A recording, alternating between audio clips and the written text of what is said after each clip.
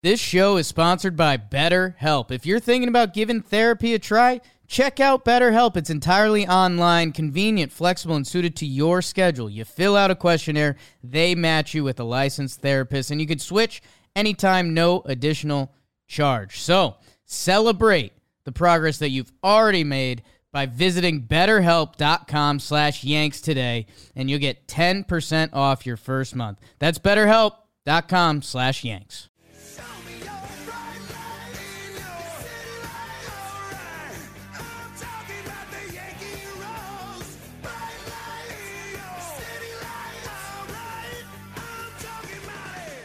Today is September 11th, you're listening. We're recording on September 10th.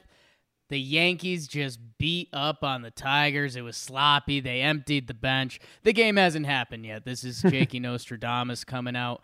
We are doing sharp stats. It's back. KT was actually out in my parts of the country doing some life stuff. Maybe we'll talk about that a little bit. Maybe we won't. What we will talk about, which a lot of these are KT driven and we like them a lot. We're going to touch up, I think we're going to keep on rolling with the home field advantage, strength of schedule in comparison to ourselves in Houston the rest of the way. We are currently tied with them. I think the big topic is going to be a little bit of Voit, Edwin, and what's been going on with those guys since they've returned from the IL. And I think we're just going to have that convo, the 6 guys for 5 spots. We'll have Katie breaking up me and John bickering back and forth. And then a topic that we're really excited for. We've actually been pushing this off, waiting for the right time to do it. And it's about some of the Yankees righty-lefty splits. I am joined by, of course, you know the John Boy, and of course, you know the queen of stats herself, Katie Sharp. Katie, let's go to you, girl. How you doing? Yeah, I'm doing great, Jake. As many people might know, I just got back from a quick trip to the Colorado Rocky Mountains, the Denver area, so didn't actually get to meet up with Jake, which was unfortunate, because we were just so busy, looking for apartments, looking for places to hang out and stuff, and kind of getting a lay of the land. It was successful. So, really, really excited. If people don't know, my husband and I, we are moving out west, back where we met. We actually met in Utah, but back out west, where we met, where we fell in love, and hopefully he'll have another great run there. I'm excited. I don't know why, but last couple weeks of the season, everything is looking good. We're rolling. Life is good. I don't know. Well, Katie, I'd be happy for you, but like you opened up with, we did not rendezvous, so we are currently fighting. Jimmy, how are you doing? When she said it was unfortunate, she meant it was unfortunate for you. That was my first time seeing Katie lie. Is fortunate for her and her husband. Didn't want to hang out with me. Fortunate for her and her husband. Unfortunate for you, Jake. That's what Katie meant. I read through it. It's going to be a tough love. Exactly, you read my mind. Yeah. That's exciting. It sounds like all 3 of us have crazy Septembers, and hopefully it can all come to a calm right before October, because I'm ready for October, Katie. I'm not ready. I just lied. I'm not ready. Yeah. For the emotions. I'm not ready for October yet either. I think I said like 2 weeks ago when we talked, Katie, I said like I looked at the end of the schedule and how sad it got me that there's so many little games left. There are so few games left. I think there's 6 more series. But I'm gearing up, and we had some stuff that I know we've been pushing on previous episodes because we wanted to get closer to playoffs. Katie's got some really fun, good stats coming up on this show, so I am excited to dive into them a little bit. Yeah, and on a semi-serious note, Katie, we're obviously stoked for you. I know we got to circle up on Talking Huskies a little bit, but Talking Huskies, because it was through the winter, usually started with me and Katie's ski report from the weekend. Katie would be like, oh, yeah, I headed up to Vermont. I got on the mountain for a day, so I know when you guys are out here, you're going to be a part of that ski bum life going on out here. Yeah, maybe we'll get to do the report together from the mountain. Oh wow! What? Ooh. Whoa! With Gonna have with to the run that snow in the past Noodle. background. Have to run that past Noodle, and we'll. But yeah, I'm down for that, Kate. Kate, speaking of, and for we like to peel the curtain back, as John likes to say. You usually come to us with some ideas, we sort it out, and then we run it. And you have normally way too many good ideas for us. The first one it was a follow up to your original, was kind of keeping an update going with the home field advantage. And I don't think we have to deep dive on it too much, but just kind of know what's the strength of schedule, where are we at, because let's be honest. I mean, like we've been saying, health is number one, and we'll talk about that a little bit. But the home field advantage would be pretty nice, especially our splits at home. Houston splits at home are insane. So where are we at on that, Katie? All right. So right now, as we're taping this, it's Tuesday before the game. We are currently tied. As people know, we are currently tied with the Astros for the best record in baseball, which also means the best record in the AL. And the Dodgers are about two games behind. So I think, the focus now is almost starting to shift to just the Astros. I think with the Dodgers, it's kind of a crapshoot there with their, what they're going to do with their schedule. But also that's looking way far ahead to the World Series. So I think the Astros obviously is the main target for us. And the strength of schedule ratings that I like to use are on Fangraphs. And what they do is they use projections for the rest of the season, and they drill down to the player level and then kind of build up to the team level. And so it's pretty self-explanatory. But the Yankees actually have the easiest projected schedule. Really? Between the Astros and the Yankees. So they have an easier one than the Astros. They also have an easier one than the Dodgers. But it's a little bit easier than the Astros. This is confusing me because, all right, so when you said there's like a strength of schedule statistic or whatever, I was like, yeah, okay. Jake and I have been talking baseball every other day and just kind of doing that by our brain test. I thought, Jake, didn't we think the Astros had an easier schedule?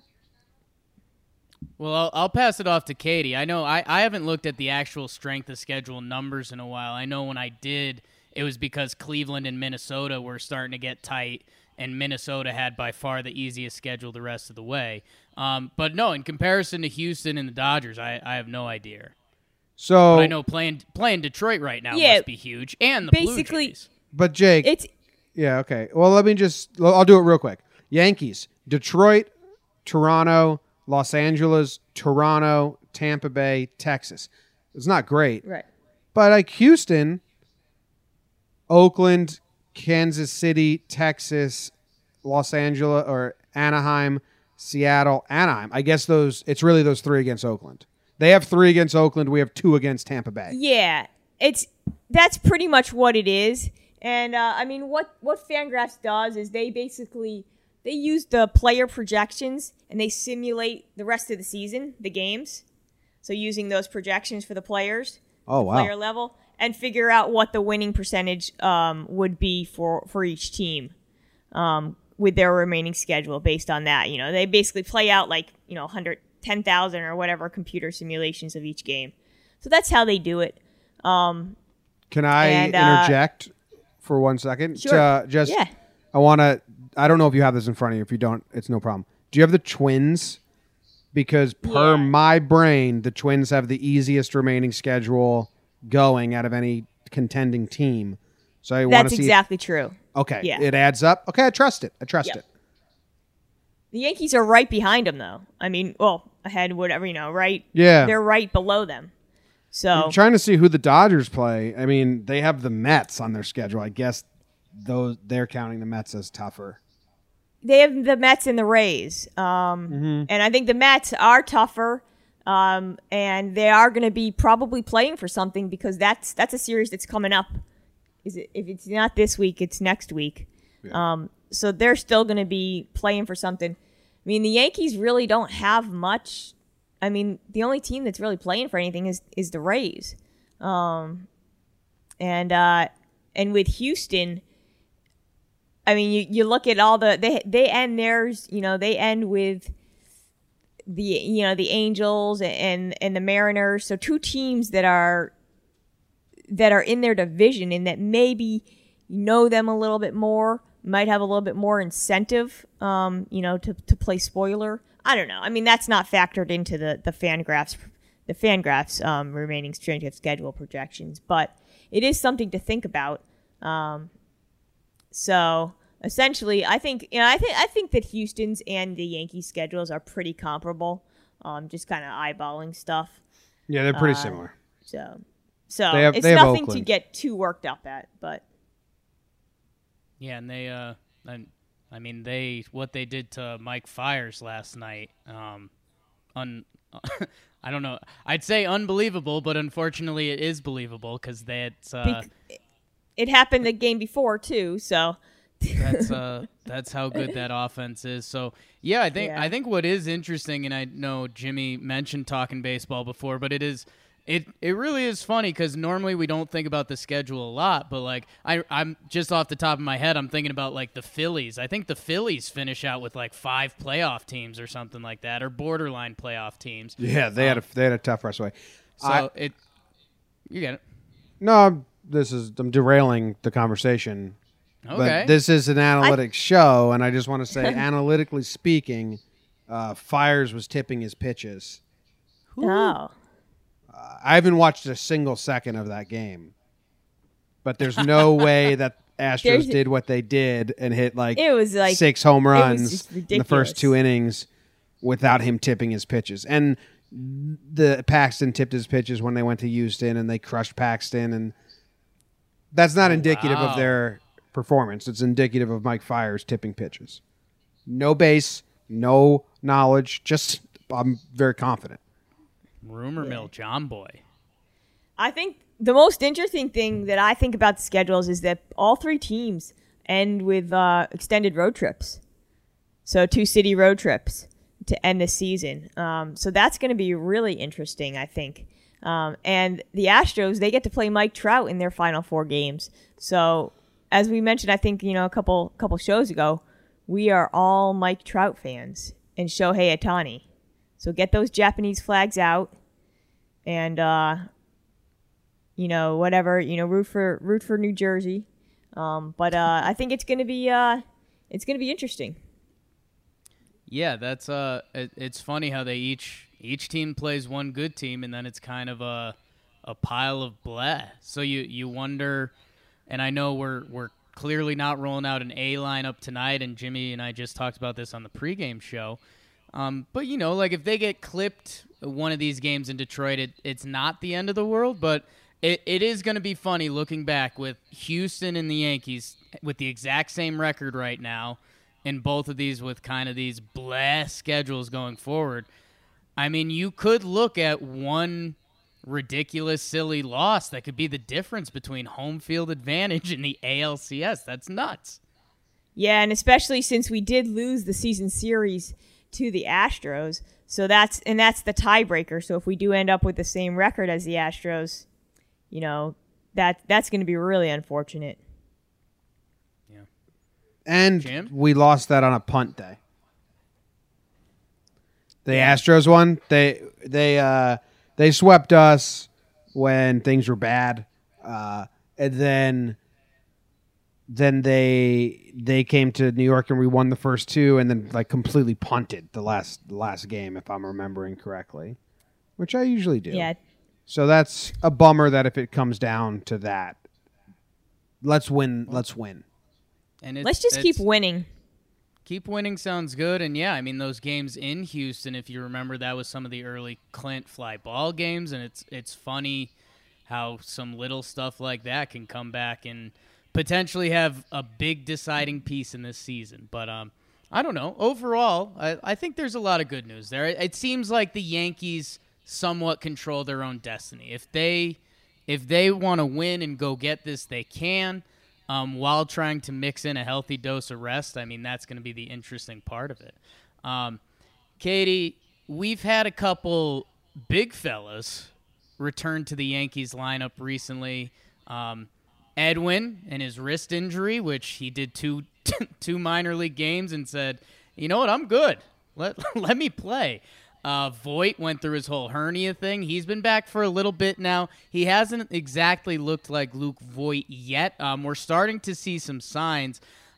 Katie, and I think let's start with them, and that'll kind of lead into the fun infield convo if we want to kind of go off the ledge a little bit with it. But where do you want to start with Voit? I know he's had some struggles. He hasn't exactly looked like that Luke Voit, and I know like Jim and I had a good laugh the other day. He's batting 8-hole, and this was a guy that was like a mainstay in the 2-hole pretty much when Judge was out. So what's I guess I'll trick you into starting with Voit if that's the plan.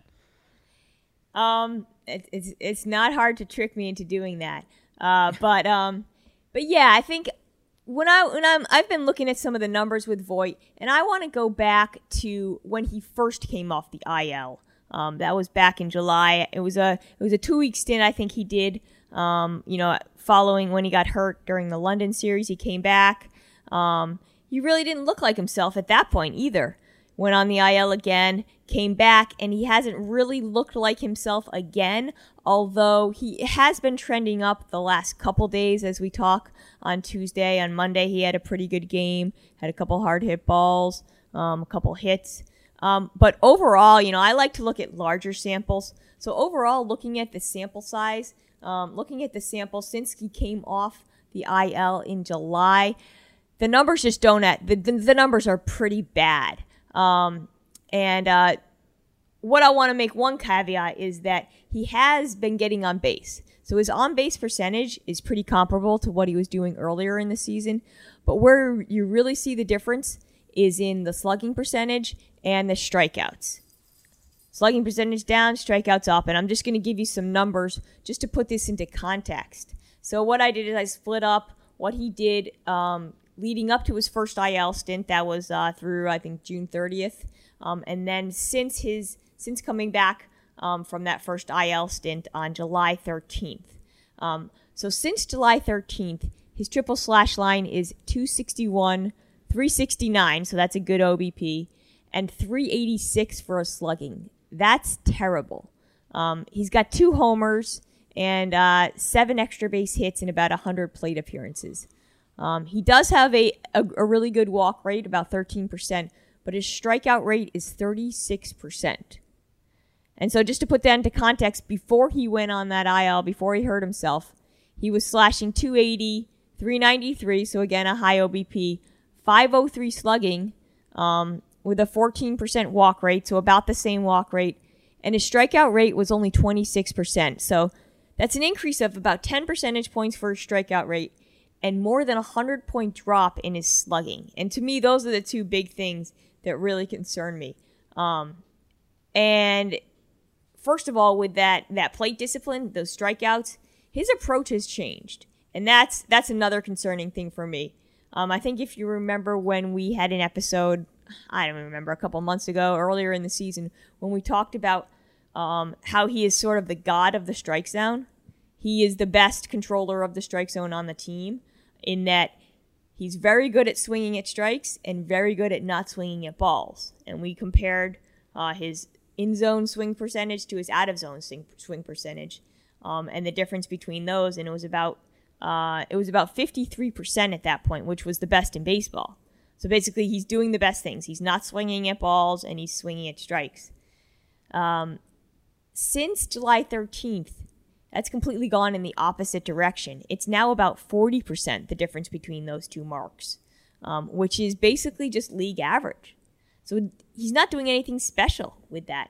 He's swinging more out of the zone, and more significantly, I think, in my mind, is that he's swinging less in the zone. So about an 8 percentage point drop in his in-zone swing percentage. So basically becoming really passive. And where you see it most is with 2 strikes. And I think this is what frustrates people a lot, what they've seen with Luke Voit since coming off the IL, is he's not swinging with 2 strikes, and he's not swinging at the strikes that pitchers are giving him. This is kind of the most astounding stat for me. is that earlier in the season, before he went on the IL, he swung at 90% of pitches with 2 strikes that were in the strike zone. Right? That's pretty good. high. That's really good. I mean, pretty high. And he's got such a good eye that he's going to probably make contact, and he's good chance of him not striking. That's a good way for him not to strike out. Since coming off the IL on July 13th, since then it's dropped to 71%. Damn. Which is almost 20%, or almost a 20% drop, 20 percentage points, and his rate of strikeouts looking has nearly doubled, and that's, I think, what you really see with him, is that he's become passive, and he's become, I don't know if it's, he's just still trying to find the strike zone. I mean, it has been getting better a little bit recently, but that's a concern for me, because he was once the best at figuring out what were strikes and what were balls, and now he's just basically league average. I wonder if we saw Judge go through this when he came back from injury, and it was like, listen, the umps are bad. Maybe we can't trust them that much anymore. I know you don't want to expand your zone because you think, hey, I can't hit that ball, so why should I swing at it? And, the odds of the ump just calling it correctly are better than trying to hit it and grounding out or whatever. But we saw Judge, I forget the stats, but I think he made an active change in his aggressiveness. Like his walks, Judge's walks, since that Cleveland series, when in my brain, that's when I noticed that he had a much different approach. Judge has 6 walks in those 22 games. Which I think is down for him, like a lot down for him. That's down a lot. A lot, because Judge said, fuck this, I'm just got to swing. And he's been attacking earlier. He's like, we saw like 3-2 pitches. We saw Judge swing at that high fastball and put it in play more. And maybe that's kind of what Voit has to do here, where he says, like, I'm the boss of this at-bat, not the ump, because I can't trust you anymore. So I know that Judge... he's been much more aggressive. The walks are way down. That's like 6 walks in 22 games is really nothing for Judge. Yeah. And Judge doesn't have a single game in his last 24 with multiple walks. And, before that, he had a lot of those. Yeah, I think that is something that I think Voit could look to do. You like to see the walk rate is good, and that's basically the only thing that's propping up his on-base percentage at this point. And you want to see him get on base. You want to see him have that confidence. But I think that he really needs. You miss the power. You miss those game-changing. Luke Voit is strong. There's really no debate about that. I think that's a huge understatement. And I think he's just as strong as Aaron Judge. And when you have that strength, when you have that ability to just kind of poke the ball, use your legs, use your arms to make a game-changing hit, you have to take advantage of that. And that's kind of what my second point is that I want to dive into right now, is looking at just where has his power gone. I told you about the more than 100-point drop in his slugging. And there's 2 things that I found which I think are really significant. The first one is Voit really gets most of his power, just basically for his entire career since he's been with the Yankees. He gets a lot of his power on those inside pitches. His ability to kind of turn on those those inside pitches. And so before he went on the IL, this number was astounding. He had a slugging percentage of .788 on inside pitches. So these are in the zone inside pitches. So really just like bam, the heart of the right in his his wheelhouse right there. .788. That's incredibly good. The league average there is about .486. So, and that's been true his entire career. He's always been able to crush those pitches. Since coming off the IL, those slugging percentage on those same inside pitches is .263. He has 2 doubles, 1 single, and about 20 at-bats. It's very small sample size, and 8 strikeouts. 7 of those looking, and that is what we have seen. We have seen him jump back from the plate, on those inside pitches, and those pitches are still on the plate. They're in the zone, and they're getting called strikes, and he is not doing what he normally does, which is use his arms to put those things over the fence or, in the gap or whatever. So that to me is a real that's a real bad sign for him. Okay. Because he needs to go back to crushing those types of pitches. So in his last 3 games, he's got 4 hits, 2 doubles, RBI, 500 slugging. Is his last games? Are we moving in the right direction? Like if he has I think we are good next game. He has no looking strikeouts on those inside pitches since he came off the second time for the IL. Okay. So all of that was accumulated before when he went at the first from that little first chunk when he came off the IL in July. And he does have 1 double on an inside pitch. I think it was on Monday. Since his second time coming off the IL. So there is some encouraging signs there, but he needs to keep doing that because that is where he is most dangerous, on those those inside pitches that he can just really turn on and just use his brute strength to get extra base hits. Katie, I love that second part of it because at first I was pretty concerned because I not throwing John Boy under a bus, but the action item on the first part of that where Jimmy's saying, hey, be more aggressive. You can't trust the umps. Go attack, go get the ball. That's a tough ask of a hitter because that's how you could find yourself in a slump too. If Luke Voit is leaving what he's comfortable with, controlling the zone, taking pitches, and now he's being over-aggressive, I mean, that just starts the spin cycle in your head, and you start overthinking. I mean, it's a good concept if it works, but it could also make things get worse quickly, too. With what you said about the inside pitches there, for me, that's the call to action. Like, Luke, this is normally a strength of your game. I don't know if you need to get the hand started earlier, if you need to be looking middle in more, or what that is, but that seems to be... Like, if I was Marcus Timms and I was talking to Luke Voit, that would be kind of the call to action, is figure out what we need to do to get on those balls on the inner half of the plate. Yeah, because when he is aggressive, like, if he's going to be aggressive, those are the types of pitches that he needs to be aggressive against. So, and I don't know if this is what I'm going to kind of get into next, but maybe he's still feeling some of the effects of the injury that the oblique doesn't allow him to maybe make that turn. So that's kind of what I wanted to dive into next. It's a good segue there. And I think that, he has been looking a lot better in the last couple games in terms of what I'm about to say.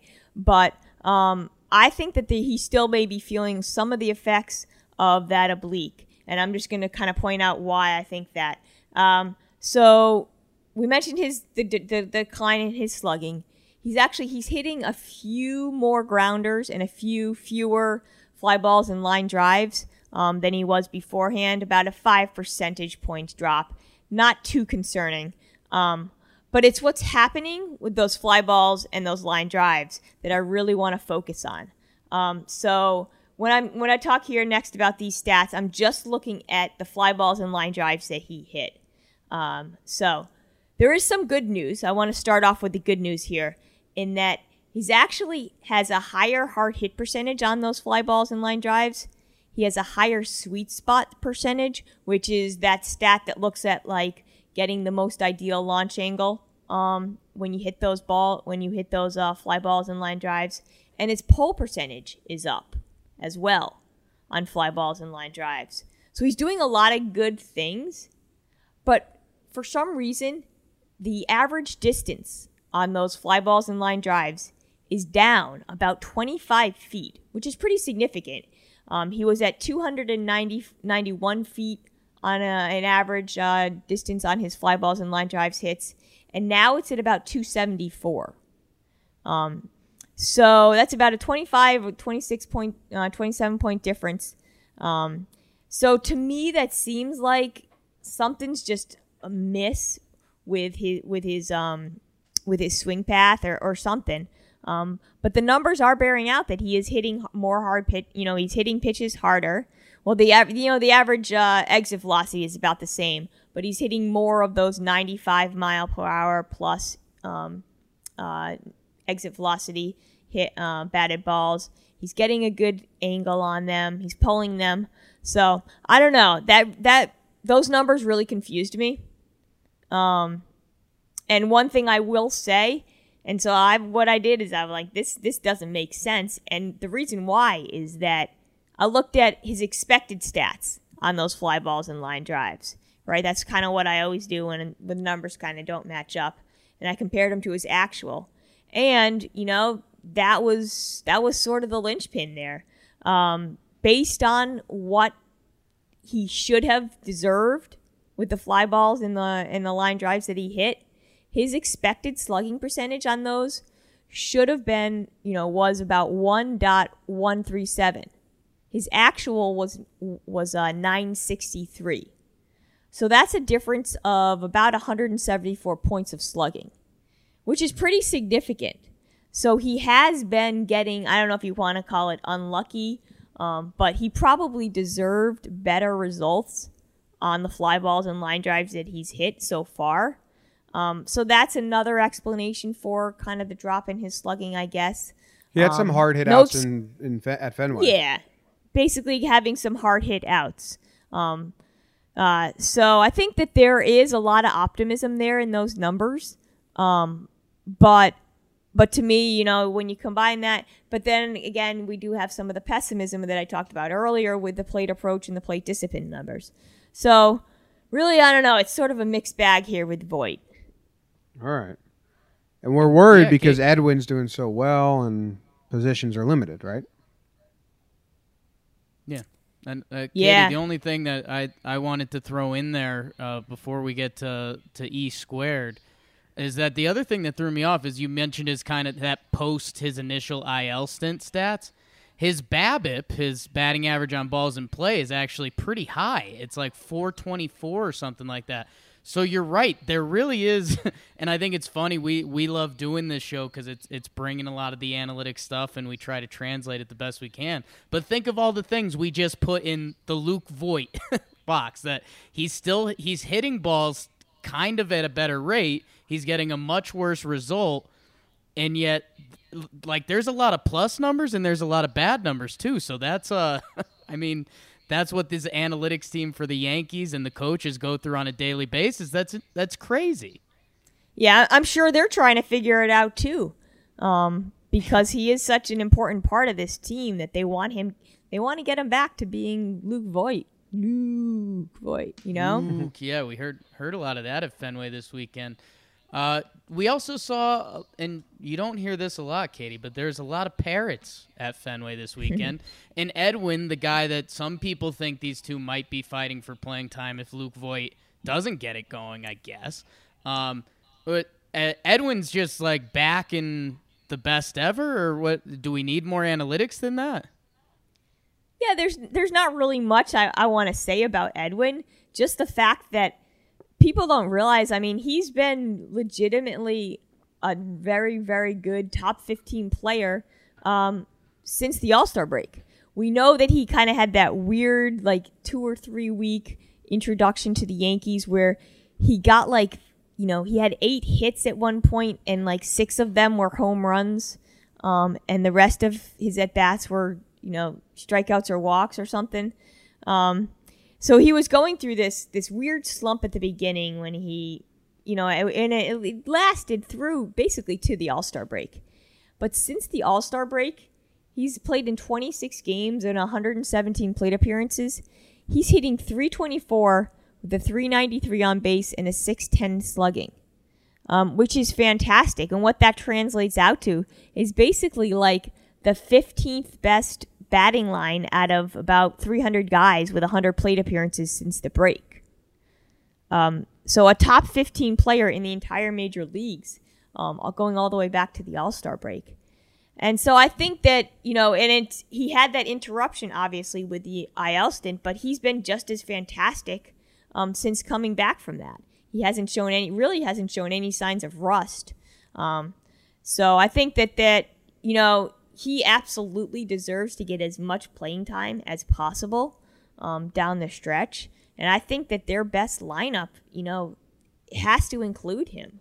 And I think if people think that, maybe he doesn't have any defensive value, well, that's why we have the DH.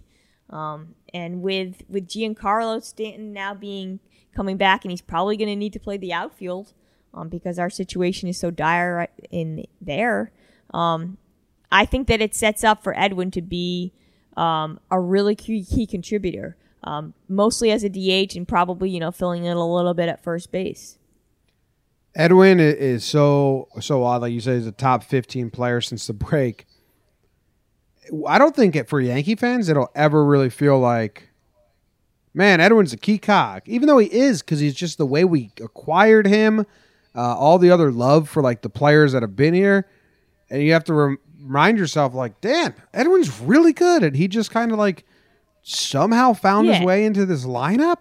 It's very odd, but in a good way. I think we forget about it because of like everyone's wowing over like Gio Urshela, God, and DJ is God because of we've seen them the whole season and we've seen them transform from nobodies to superstars or MVP, whatever you want to call it, throughout the whole season. But Edwin has casually been like a really, really important part of this team for a long time since he joined. And I think, we saw a little bit of that when he wasn't in the lineup, when he was on the IL. We went through some pretty bad offensive stretches. So I think that, this was kind of like, I think it's putting pressure, I think, on Luke Voit to do better because he could see himself easily as the odd man out if he doesn't start to consistently put together good at-bats. We've seen him do it a couple games in a row now, but he really has to consistently get back to being that masher. Jim, that was a great point. The Edwin thing, getting him for Juan Then, like that. Juan Then. That was kind of, it just felt kind of quirky. And then, as Katie mentioned, he had that one slump that everyone kind of was uncomfortable with him for a while. Then he had the injury for a little bit. So it just feels like he's never dove in with this team. And, like, we have all the young guys that we're obviously enamored with and a lot of the players that we think are part of this Yankees, future. And I don't know. It's almost like this sounds a little sports radio gossipy, but I don't know. I feel there's almost like a shadow from this offseason of where it was like, this Yankees team might add like Harper or Machado or someone like that, and then it never happened. And then we got Edwin, and it's like, okay, yeah, he's good. I guess we'll throw him in the mix. And, yeah, he's just been overshadowed, and Katie comes out with stats like that, and you're like, this dude is not a piece of this team. He's a part of this team. He's going to finish with close to 35 home runs this season in somewhat limited action. So I don't know. I could start gushing about Edwin all day because there's a little belly. He tries to get rid of the chin strap, yet sometimes it comes in even thicker. Jim, do you have any beard comments on that? Because I clearly don't know what's going on with that. Oh, I told you. Someone told me he was a big advocate of laser hair removing in Toronto. So his face is stuck like that. He doesn't grow facial hair in the other parts of his face. So he kind of just has that 5 o'clock shadow. He lasered the rest of his face off. That's it. Interesting. This isn't one of those situations where I'm lying. Right. Or making a joke. Yes. That's what happened. He lasered the rest of his face off into the chin strap so he didn't have to shave into the chin strap. How much that speaks to my soul is scary. He IMD Laser Clinic testimonials, Edwin Encarnacion. You can hear all about it on YouTube. I'll tell you how good, he got his face lasered off. That's there's videos of it happening. Oh no. Oh wow. Rabbit hole. Get out. Get out quickly. Yeah, if you're wondering why Edwin's face looks the way it does, type in Edwin laser removal and watch the video on YouTube of his face. It looks like a pregnancy test where they put the goop on your belly and then they roll the thing around to see. Well, that's what they're doing, but to his face and just scorching off hair. Man. So yeah, if you're listening at your office right now, go check that out. Show a neighbor. Wow, Edwin, a man of my heart. And then Katie, I don't know if you want to do this quick. I don't know if we want to lose ourselves in this, but there's been an overlying conversation in Yankees land, and I'll go to you as our Talking Yanks analytics department, because right now there's the other people fighting for spots for playing time potentially in the playoffs, barring no injuries and all that stuff, which we kind of joked before the show. I mean, these things kind of play themselves out a lot of the time. If it doesn't, I mean, are Jim and I kind of insane for being like, they're still going to run out Didi out there? He's the best defensive shortstop. Because, I mean, you know, Glaber can play short, and at the same time, Gio Urshela is still having like a special season, especially by a lot of the metrics, where Didi has been struggling for a lot of the year. So I don't know if you want analytics on this or your thoughts or a little of both. We're open to it. Yeah, I don't know. I mean, just from my gut, I think that they're going to just keep running Didi out there.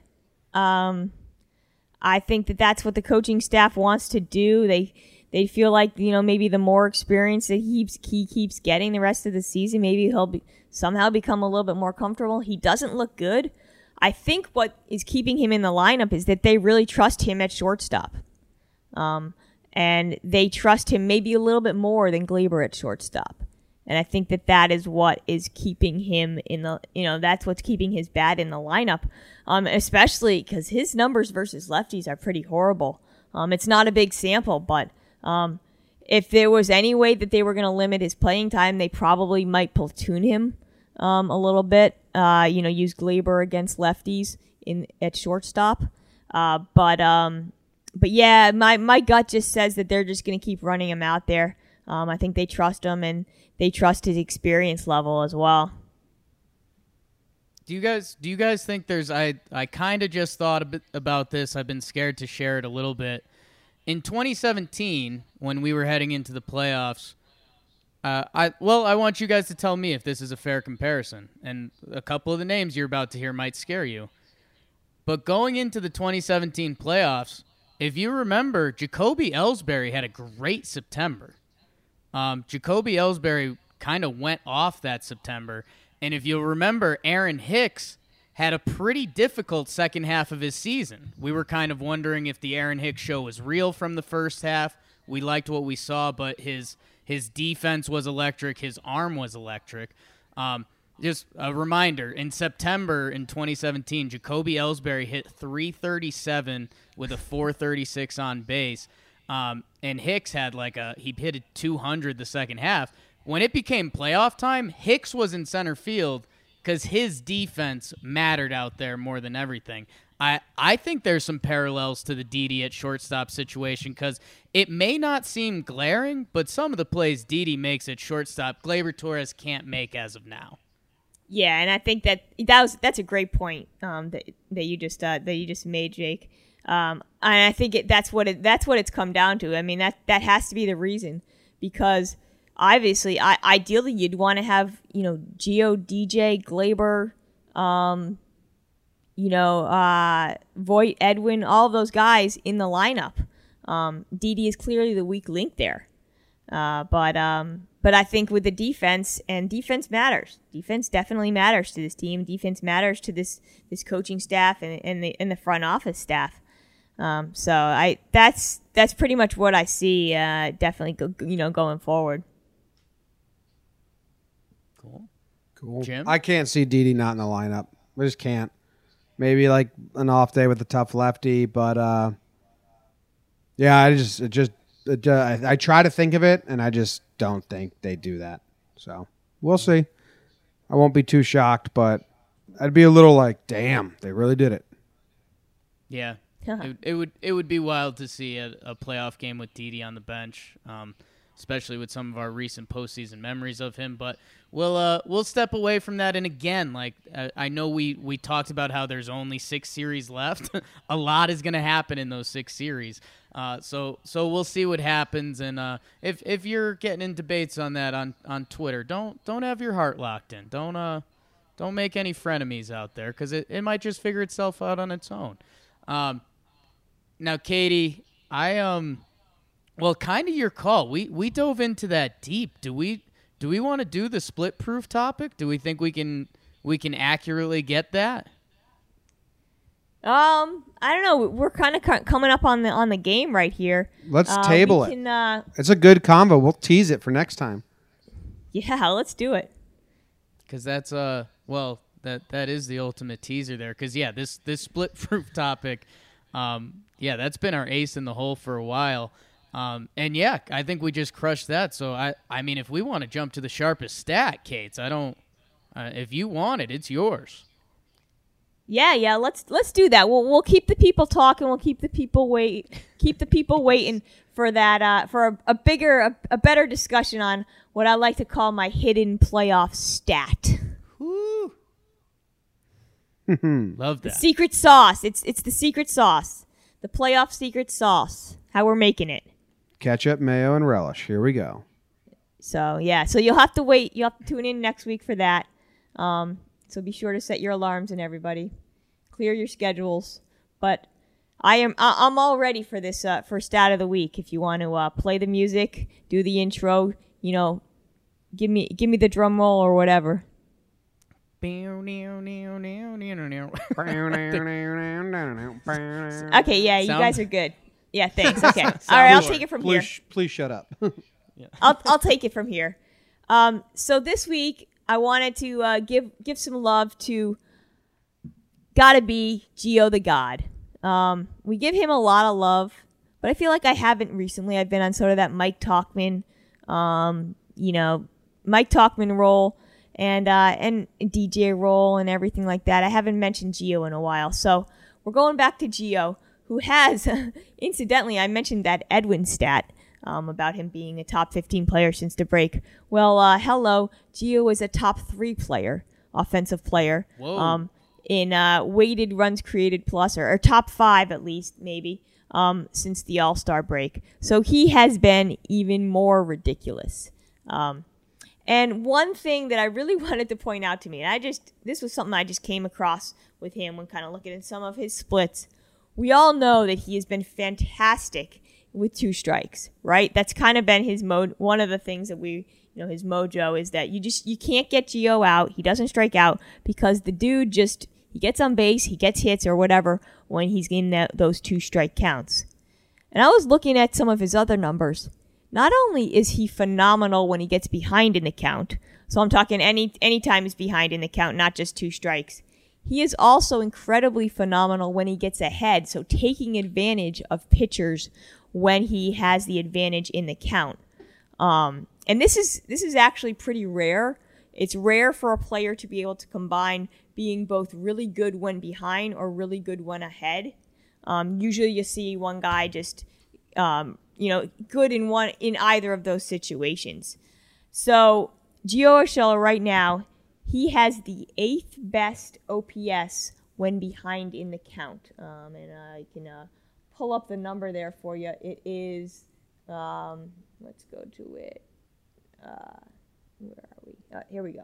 So when behind in the count, he has a 811 OPS. Doesn't sound like tremendous, but that's actually really good. That's 8th best.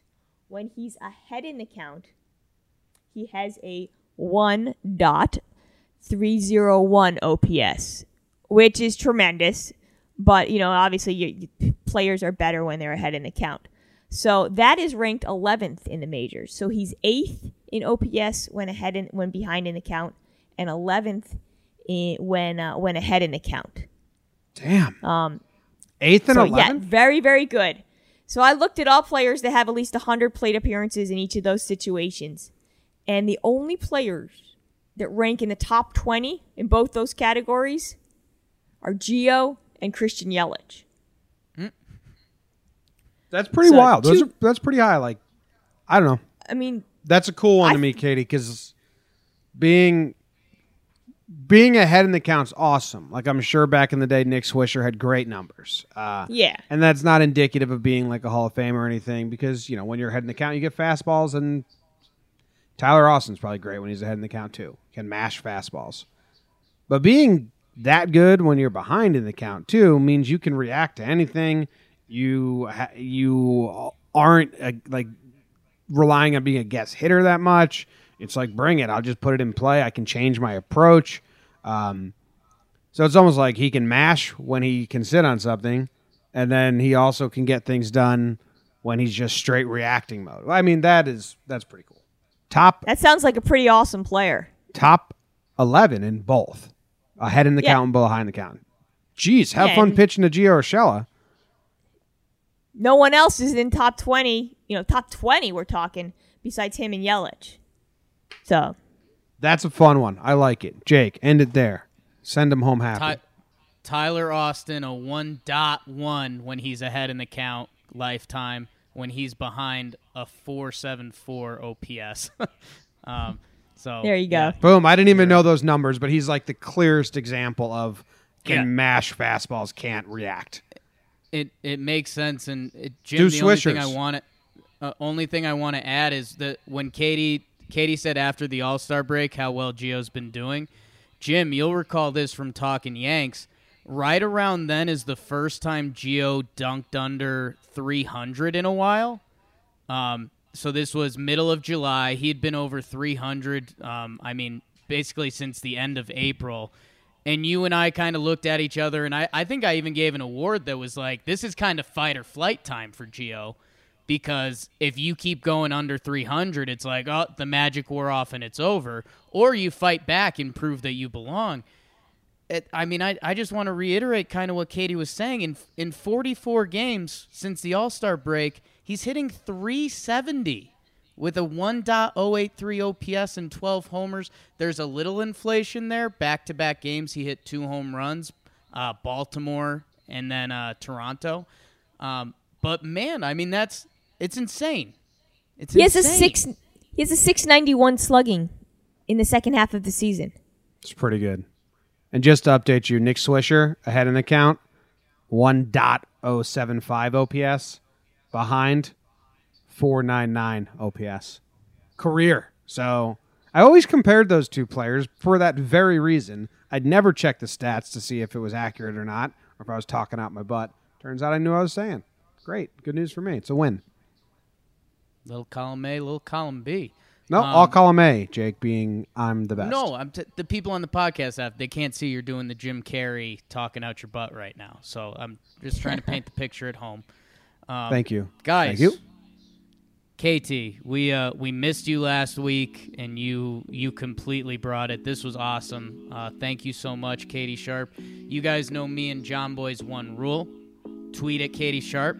Thank her, the queen of stats, and follow her on Twitter. She's the best. John Boy, anything else? Go Yanks. Go Yanks. We'll see you Let's after go the Tigers Yanks. win tomorrow. Hope you enjoy this. And voicemail episode coming tomorrow, right? Yep, Today? tomorrow. Today. Whenever. Today, tomorrow. Thursday. Thursday. All right. Go Yanks. Go Yankees. Let's go Yankees! Let's go Yankees! Let's go Yankees! Let's go Yankees!